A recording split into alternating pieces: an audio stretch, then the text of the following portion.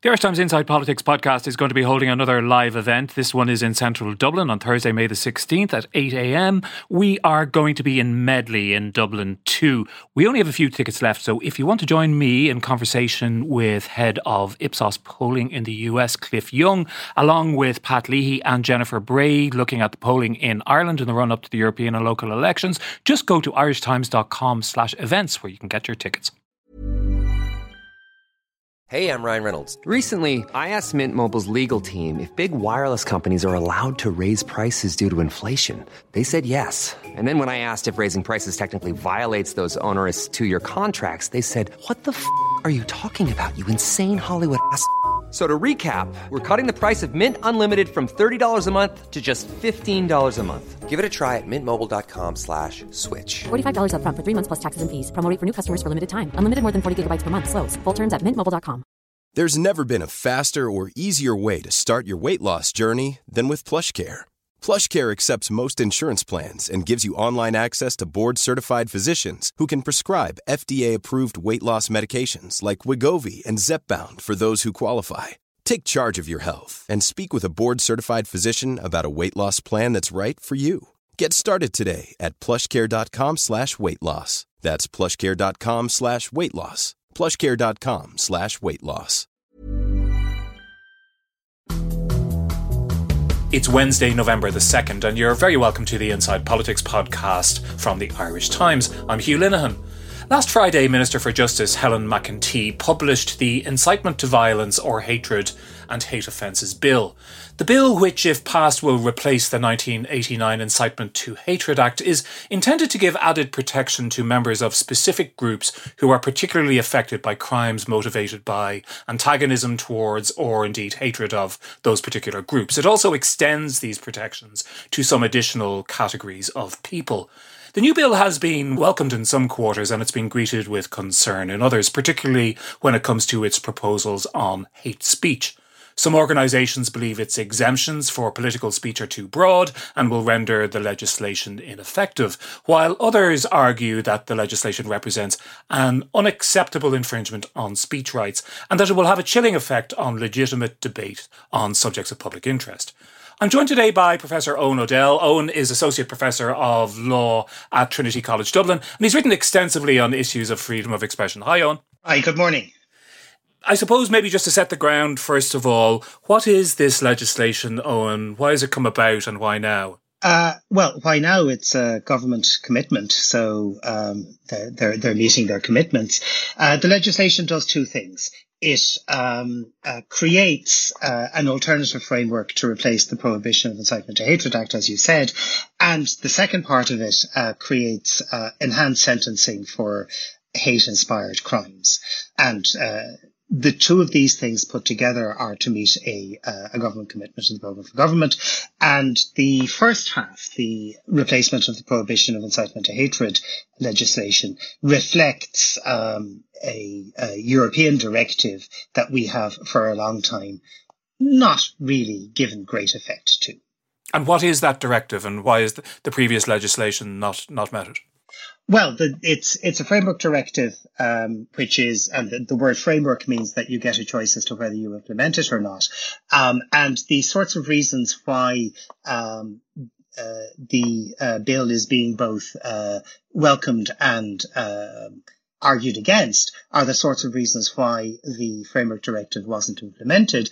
The previous Prohibition of Incitement to Hatred Act prohibited incitement, which is to say statements that had the effect of inciting hatred against somebody. And there had been several instances of prosecutions that had failed, where the hate speech had not in fact incited hatred against the group. So, for example, somebody goes on a bus, starts ranting against an African woman who is sitting at the front of the bus, and the people in the bus basically bundled him off. He is charged with incitement to hatred, but because people bundled him off rather than agreed with him, he hadn't actually incited any hatred, and therefore the prosecution failed. So that is, if you like, the core case into which the directive and now the new bill expand our prohibition of incitement and hate speech laws. And is there a further element to that as well, in that, am I right in saying that the previous legislation required proof of intent, of deliberate intent, motivation on the part of the person who is accused, and that this broadens the that capacity, that if people behave in a certain way, it can be deemed to be reckless, and therefore they can be convicted? Yeah, there are two elements to the incitement offence in the new bill, which is to say, the first one is that there is an incitement to hatred, and then the second one is that that you were either intending to stoke it up or reckless as to whether you're going to stoke it up or not. But you have to have some element of intention or recklessness. There has to be some mental element to the crime. It's not enough that you say something. You must know or be reckless that what you are saying has the effect of stoking up hatred against somebody with one of the protected characteristics under the bill. Is it fair to say that the parts of this legislation which relate to what people often understand as hate crimes, violent assaults, arson attempts, all kinds of terrible stuff, that's in a way the more straightforward part of the legislation, that it now attaches greater penalties to those actions if they can be proved to have been motivated by hatred against one of the protected groups? Yes, that is the straightforward part 3 of the bill. And it does what you have just described in two ways. The first thing it creates some hatred-enhanced offences. And then the second thing it does is that it says that hatred, racial hatred, can be taken into account in sentencing generally. So even if you haven't committed one of the enhanced offences, if you did the normal offence motivated by hatred, that can be taken into account, in the same way as a whole range of other aggravating and mitigating circumstances will be taken into account by a sentencing judge. This is just defined as one of the additional aggravating circumstances. And that is all quite straightforward.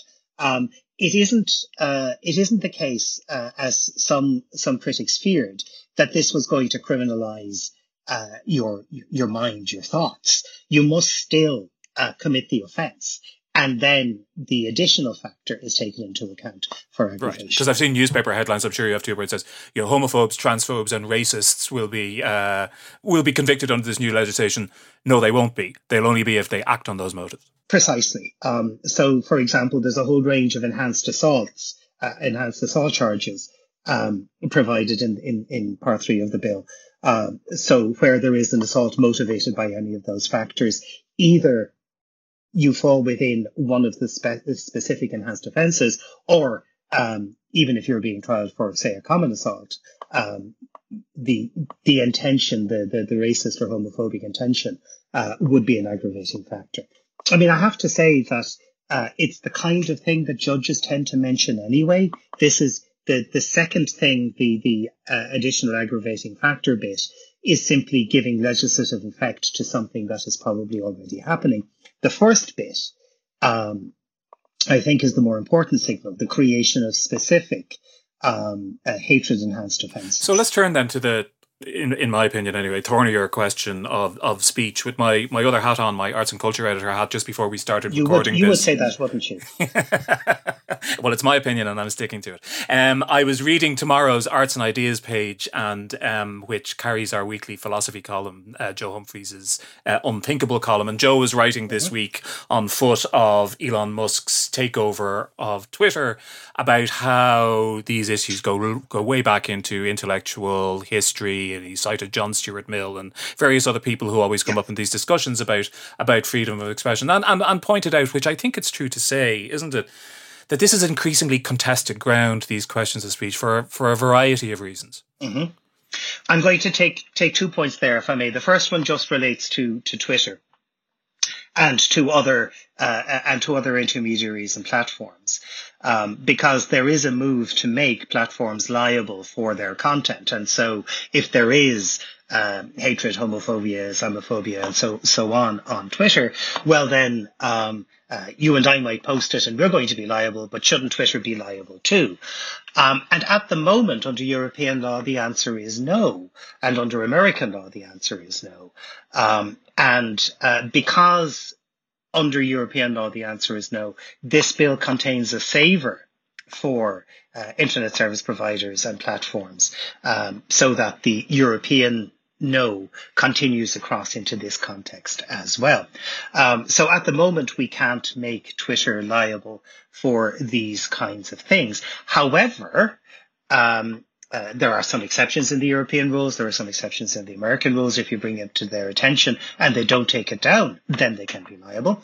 And secondly, there is a movement to change those exemptions, whether by judicial interpretation, it's going to the US Supreme Court, and they're mad now, so all bets are off as to what they're actually going to say, and that's the technical term, mad. I actually in a recent blog post called them nutty, which I think is even more accurate, perhaps less technical.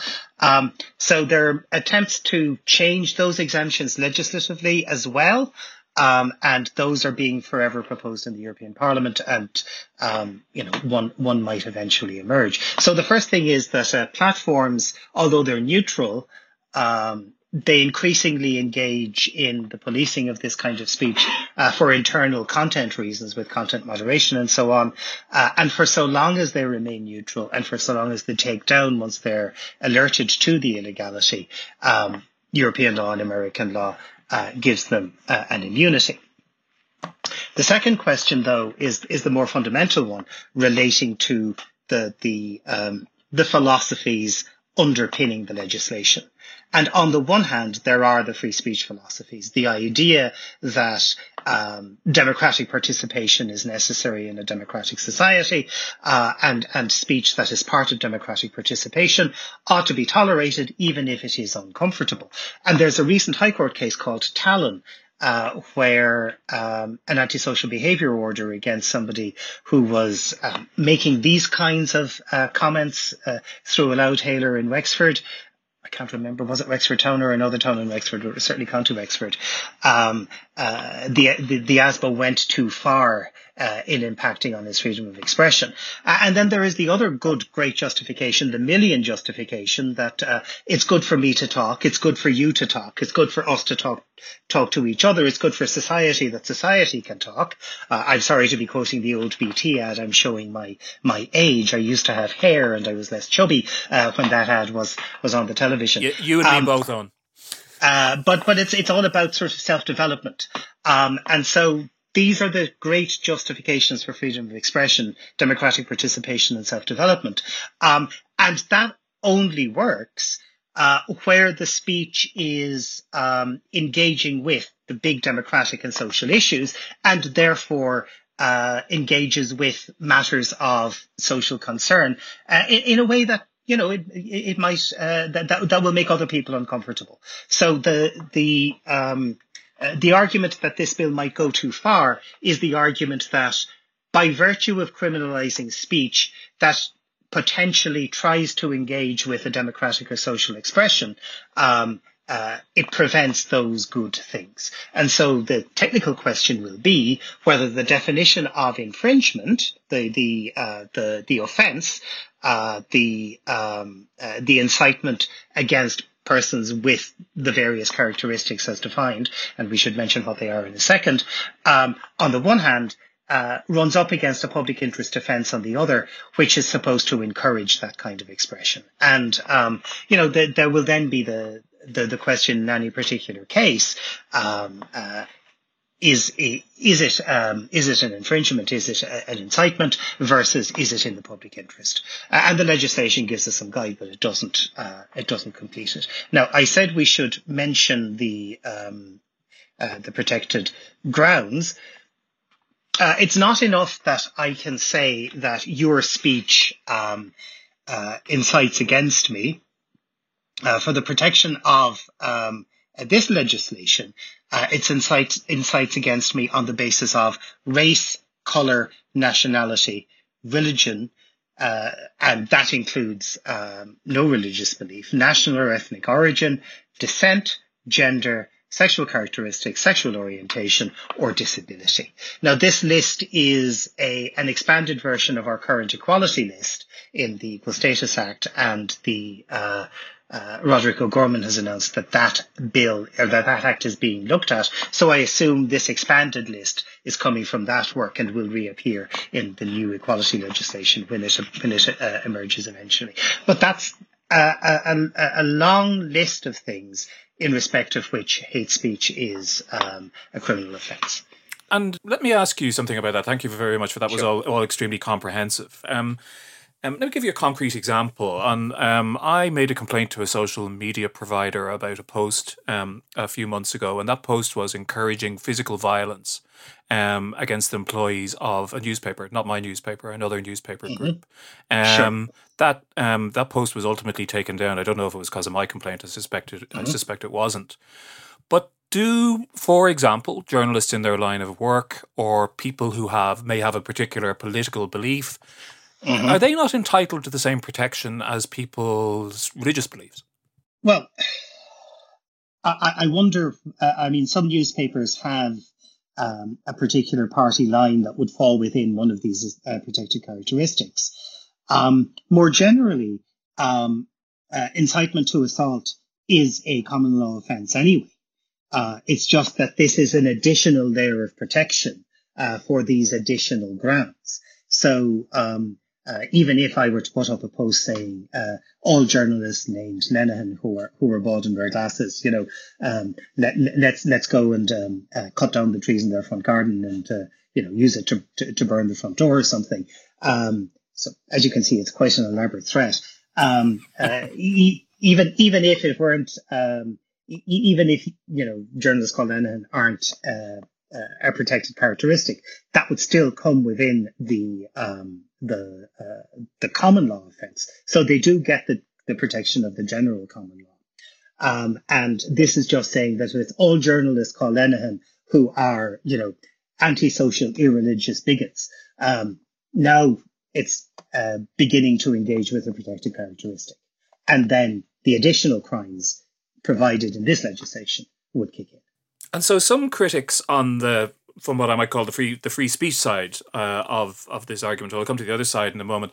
I mean, they cite particular cases in Ireland which have happened over the last few years. Some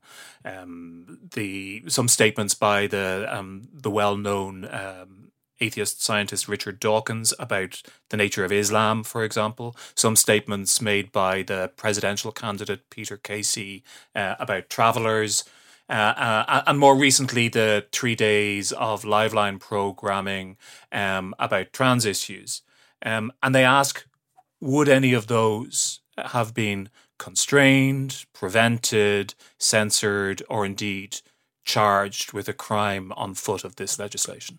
Well, I can't speak for whether they would be charged, but I can say that they would certainly be caught by the legislation in two ways. First, this would all of the examples that you have given, if they are likely to incite violence or hatred against people with the protected characteristics, then the criminal offence is potentially committed. So let's assume that all of the examples that you've just given, Dawkins and Lifeline and so on, fall within that. Then the next question is whether the public interest offence would kick in. And the legislation, as I say, provides for a broad offence, but also provides for a broad defence. If it is a reasonable and genuine contribution to literary, artistic, political, scientific, religious or academic discourse. And Dawkins would claim, of course, that he is an academic. The Liveline example is an example where it was at the very least, a political or religious discourse. And then would it, so for the purposes of this public interest offence, the question is, would any of the individual comments have been a reasonable and genuine contribution to such a discourse? If I could cut in slightly Yeah, on that. sure. I mean, opinions do differ on these questions, don't they? For example, on foot of the Liveline debate, a number of commentators, including some in the Irish Times, described the entire thing as a, quote, manufactured debate, which implies that it did not have the legitimacy. So are these things not in the eye of the beholder to some extent? They are, but the whole point about freedom of expression, when you choose to protect it, is that you protect not just the stuff that you agree with, but you have to accept also that you are protecting the stuff that you disagree with. I mean, I regularly read stuff in the Irish Times that I disagree with. We'll not mention your columns, but we'll just say that that is the price I pay for reading the stuff that I agree with as well, and the general coverage that I read the paper for. But the question is, should the state intervene in that judgment in the form of legislation? Or to what extent should it intervene? That's a good question. One of the arguments against this bill is that it is simply virtue signaling, that the state is sending a signal that it's on the side of the angels. And when the Prohibition of Incitement to Hatred Act was introduced in 1989, that was regarded as a progressive piece of legislation. And it was also signalled as a significant example of the state standing up for the downtrodden.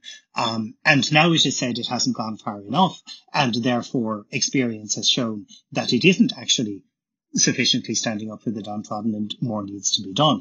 So certainly there is the argument that this is the state sending an important signal, and then the argument against it is that it's a virtue signal rather than an important signal. Now, on the question of what is reasonable and genuine in terms of a contribution, yes, you're right. It's in the eye of the beholder, it's in the eye of the judge, it's in the eye of the jury. But we have a lot of case law that says that we have to accept speech that is unreasonable. We have to accept speech that is offensive. And you have to go a lot further than that. The Court of Justice, the Court of Human Rights have both said that you have to have either an obvious abuse of rights or an incitement to reasonably imminent harm. Now, these don't add a great deal, but they do say that simply disagreeing, that's reasonable, that's unreasonable, this is a manufactured debate, so you can say nasty things about me, that won't be enough to call the reasonableness into question.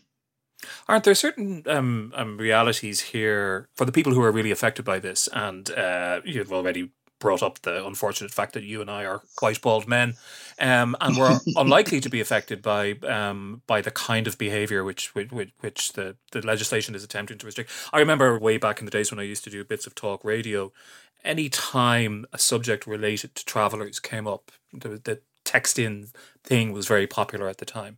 The text machine would be flooded with messages of extraordinary ferocity, literally what I would characterize as genocidal hatred. And it was a real eye-opener of what's actually out there under a rock. And I suppose then the arrival of social media since has kind of lifted that rock a bit more, and perhaps has changed the goalposts in a way that John Stuart Mill never anticipated, and perhaps just requires more deep thinking about what is required in a modern society, with the decline, whether that's regrettable or not is another matter, but the decline of traditional gatekeepers and the flood of a multiplicity of different voices, some of which are very upsetting for people and possibly dangerous. Well, I mean, you have always had that flood. I mean, once you've had the invention of the printing press, you've always had the ability of people to produce pamphlets and send them out. We've just got an electronic printing press. What I would say, though, is to the extent that we need to react to those things across a whole range of ways, not merely reaching for the criminal law, which certainly has to send a signal, but should also be the last resort in any situation, and in particular where speech is engaged. So there are lots of things that can be done. NGOs can and do and are very active here in bringing these kinds of matters to public attention. Public figures, public politicians should react immediately whenever there is a hate crime. Sports bodies, for example, are reacting against racism and homophobia in a way that has a very important sort of educational function, as well as a practical function of cleaning up the terraces. socially, we could do more to educate against this kind of hate speech. We should reach legislation as the very last resort. Most of the stuff, you lift up the rock and there you see it. You put the rock back, they don't crawl out from under it. You got it on the text machine, but you didn't get it anywhere else, or you get it on Twitter, or you don't get it anywhere else. Now, it is deeply distressing, and sometimes that goes over a line, and that's what the legislation is trying to do. I suppose the recent developments in technology going a lot further than the printing press is a practical reason, as well as a social reason why the government is reacting in this way. But an awful lot of it is echo chamber hot air. It's only where it goes further and has the effect of an incitement, as opposed to just a straightforward, I hate all bald white men. Then it becomes an issue for legislation. But long before it becomes an issue for legislation, there's a lot that everybody can and should be doing too. There's never been a faster or easier way to start your weight loss journey than with PlushCare. PlushCare accepts most insurance plans and gives you online access to board-certified physicians who can prescribe FDA-approved weight loss medications like Wegovy and Zepbound for those who qualify. Take charge of your health and speak with a board-certified physician about a weight loss plan that's right for you. Get started today at plushcare.com/weight-loss. That's plushcare.com/weight-loss. plushcare.com/weight-loss. Hey, Dave. Yeah, Randy. Since we founded Bombas, we've always said our socks, underwear, and T-shirts are super soft. Any new ideas? Maybe sublimely soft. Or disgustingly cozy. Wait, what? I got it. Bombas. Absurdly comfortable essentials for yourself and for those facing homelessness. Because one purchased equals one donated. Wow, did we just write an ad? Yes. Bombas. Big comfort for everyone. Go to bombas.com/ACAST and use code ACAST for 20% off your first purchase.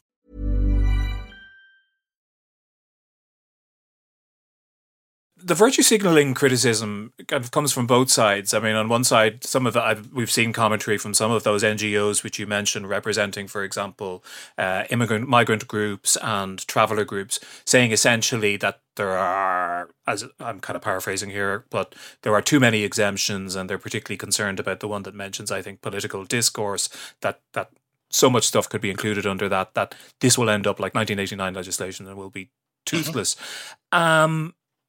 There's that, but there's also the other one from the other side, which is that the chilling effect of legislation in itself has an effect on behaviour anyway. Particularly in the Irish case, I think some people would say the behaviour of institutions, that they won't commission programmes or articles or publish books or whatever it might be for fear of the consequences. And that's something we've seen, for example, with very strict defamation laws in Ireland as well. How much do you think that chilling effect criticism has some validity? Oh, I think the chilling effect is very real when it comes to speech regulation. You're right. We already have sort of core areas where publishers are careful, but they're far more careful than the law requires, because they are risk averse. If they get the calculation wrong, in a defamation case, it could be a very expensive damages claim. In a criminal offence situation, it could be that the journalist spends some time at the pleasure of the government. And so you have the sort of the core where you've got the civil or the criminal offence, and then you've got the range around that. Where you're just not going to take the risk. And that's where the chilling effect lies. And you always have the chilling effect once you have some legislation, some common law offence, some civil wrong. I mean, one of the reasons why Ulysses wasn't published in Ireland is because Joyce was worried about being criminally sued for the various sexual and offensive passages, or civilly sued for the various libelous passages in Ulysses.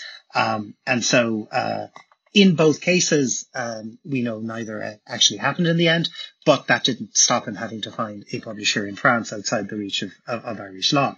So yes, there will be a chilling effect. That is inevitable whenever there is a restriction on speech. Yeah, I was. The Irish Times had an editorial with tablets from the mountain, obviously, in this house, which I was reading on yesterday. I think it was published, and it's about this. And among the things it says, and I quote here: "The enacting of such legislation sends out an important message about the social unacceptability of hate speech in a democratic society, and the requirement on the Garda to take complaints seriously. Respect is ultimately a cultural rather than legal pillar of our society." I don't disagree with that last sentence.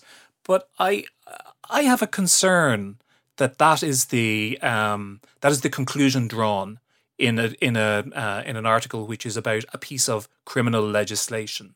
Am I wrong to be worried about connecting those two things? Well, there is the argument that our criminal law reflects our social choices, and then the discomfort comes from the basis of the social choices and the fact that they are by definition, socially contingent and specific to a time and are likely to change. So one of the things that this bill is doing is that it's filling the gap left by the repeal of the crime of blasphemy in the Constitution and in the Defamation Act 2009.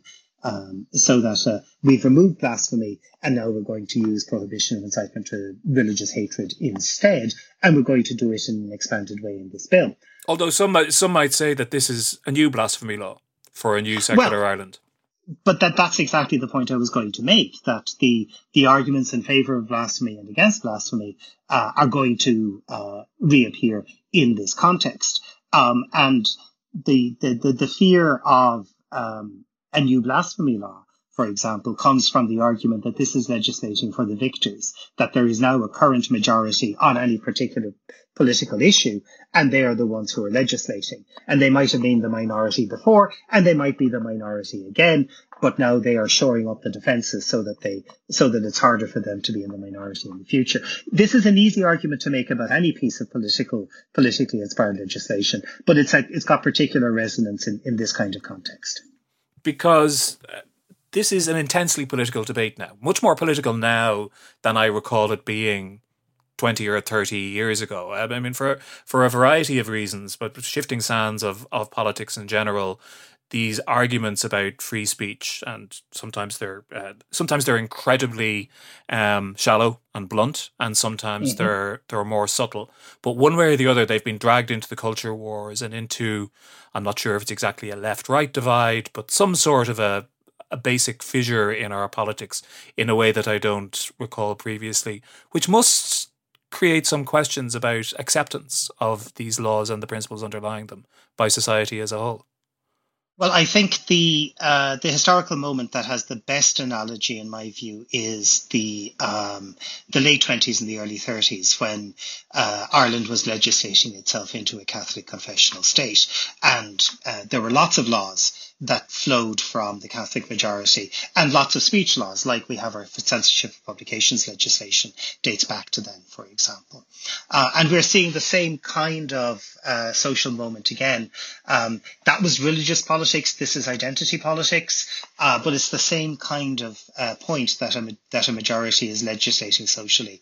And the similarities are the certainties on both sides, the certainties on the part of those legislating for a social Catholic Ireland and those arguing against it, are exactly the same certainties as those arguing in favour of a piece of politically driven legislation now and those arguing against it as well. If you were uncomfortable with what happened in the 1920s, you will be just as uncomfortable as what's happening in the 2020s, because structurally it's the same. And I wonder, I mean, are you uncomfortable about it? I mean, just to mention one other thing, that person I talked about who made that statement on social media about the journalist, I ended up having a correspondence with them outside social media, which is always a better thing. And among the things, it's quite a civil conversation. And among the things that person talked about was an idea which seems to have become much more current in recent years, which was that speech was not only capable of incitement to violence, but that speech in itself could be violence and was violence, regardless of anything else. And that's a very anti-John Stuart Mill idea. And it brings a different element into this discussion. And I'm not sure how comfortable I am about that. I'm not sure how you feel about it. Well, I remember reading a couple of books as over the summer as an undergraduate a long time ago that had a significant impact on me.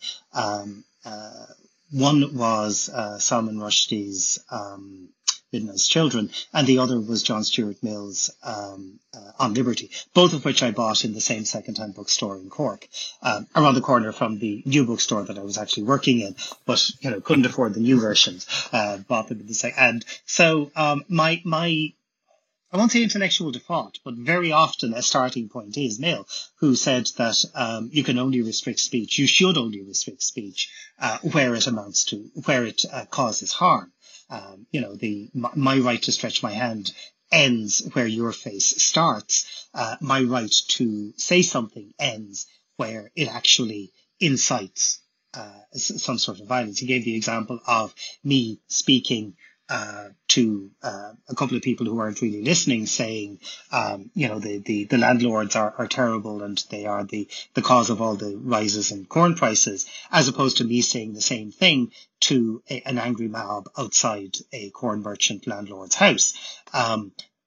The modern argument is that even in the first case, that speech is itself the harm. And I have to say that it's a statement that's easy to make, but it's hard to substantiate. The idea that something you say is psychically harming me is a good justification then for restricting what you say becomes too easy to abuse. If my religious belief says that all other religions are wrong, and therefore they ought to be stamped out, your religious belief, whatever it is, would be harmed by that, or worse, you asserting an alternative religious belief would harm me. This legislation doesn't go that far. It doesn't say that the speech itself is the harm. It does require some incitement, but it does take one step further, which may be inspired by that sort of idea, and certainly reflects what is said to have been the gap in the 1989 Act, which is the example that I gave. It's the hypothetical. It's based on a case, but it's a hypothetical I use in class of the guy getting onto the bus and ranting against Africans because there's an African sitting there in the front of the bus and everybody pushing him off. And that not being an incitement and therefore not being an offence under the 1989 Act. This legislation will say that it doesn't require that you be successful in the incitement, just that you intend it. And that does take a step towards saying that the speech itself, rather than the effect of the speech, is what is at issue. Because the idea that speech itself is violence. I mean, it's not just it's not just on the fringes. It's not just pub talk. It's kind of supported by an increasingly deep and wide swathe of academia, for example, which is where many of our ideas come from and ultimately filter into society at large. So I just wonder, is there a legitimate fear that such ideas might filter into the interpretation of these laws? And when it comes to deciding, as a reasonable person, be you a judge or a jury, who or what would be in breach of these regulations? Well, there is always the fear of over-interpretation and over-enforcement. And when you had conservative Catholic judges implementing conservative Catholic legislation, you did have over-enthusiastic Catholic conservative interpretations being enforced. So if we have a social movement heading in a particular direction and then judges forming part of that social movement, that will inevitably feed into the interpretation and application of the legislation. All I can say is that in answer to the argument that particular examples of speech or violence for the purposes of the Act, they may very well be, But then you have the public interest defence. And those who argue that speech is violence are the ones who argue strongly that the public interest defence should not be recognised. Whereas those who argue that speech should only be restricted when it actually incites harm, they're the ones who say, well, then you have to recognise if you're protecting speech for political discourse reasons, if you're protecting speech for social development, personal development reasons, you have to recognise the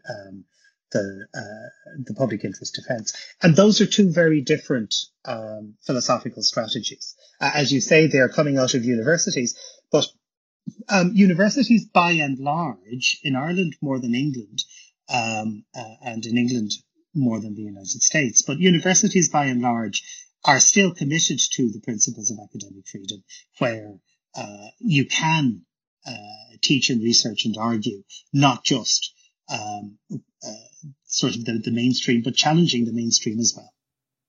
So the bill, as I said, was published last week, so it'll presumably proceed to consideration by the Oireachtas over the next few months. I think there's an aspiration for it to go into law next year. I'm not sure how realistic that is. Other elements may intervene.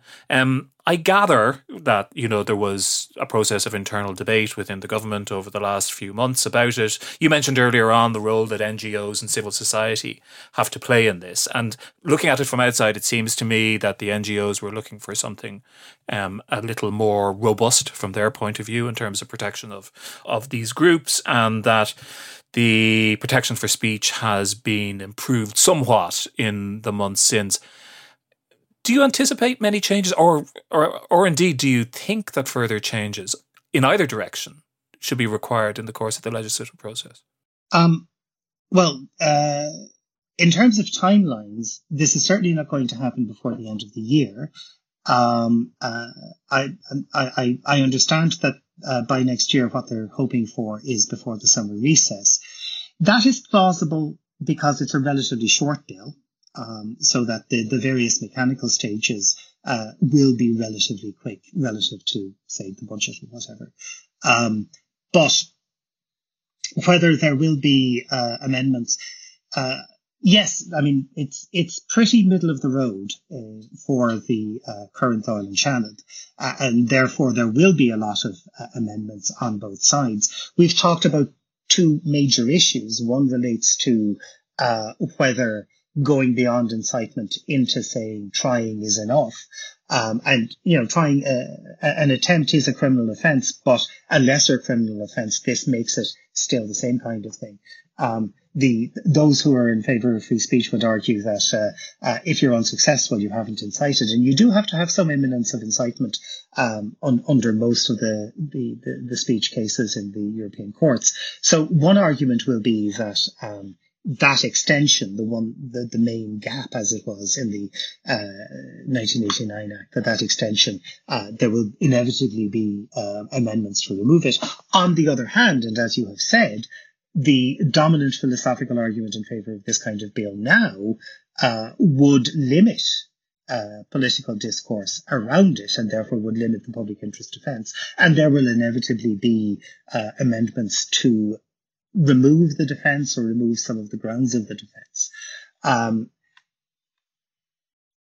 Unless there is a specific factual example that becomes part of, public debate, it's unlikely that the government is going to be moved. And for so long as it has a majority in the Dáil, it's unlikely to accept a lot of amendments. There will always be technical amendments. Maybe there should be a slightly higher fine, or maybe the interoperation of this bill with a different act should be refined or something like that. So there will always be technical amendments, and the government itself will inevitably bring some forward.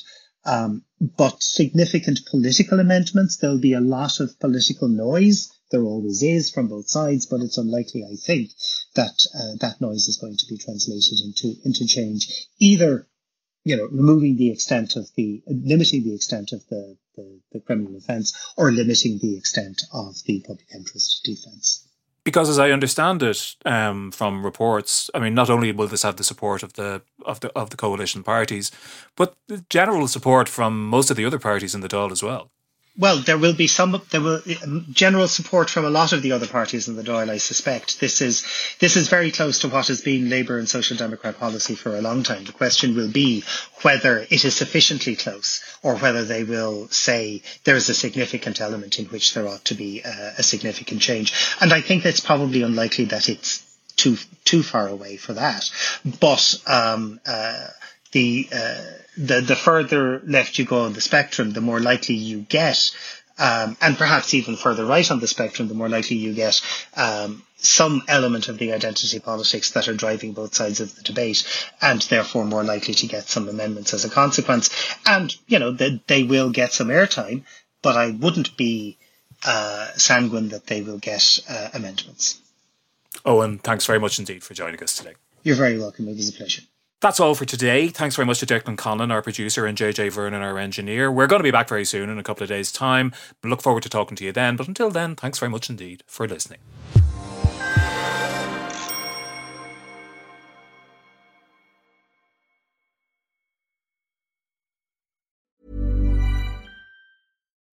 When you make decisions for your company, you look for the no-brainers. If you have a lot of mailing to do, Stamps.com is the ultimate no-brainer. Use the Stamps.com mobile app to mail everything you need to keep your business running with up to 89% off USPS and UPS. Make the same no-brainer decision as over 1 million other businesses with Stamps.com. Use code PROGRAM for a special offer. That's Stamps.com, code PROGRAM.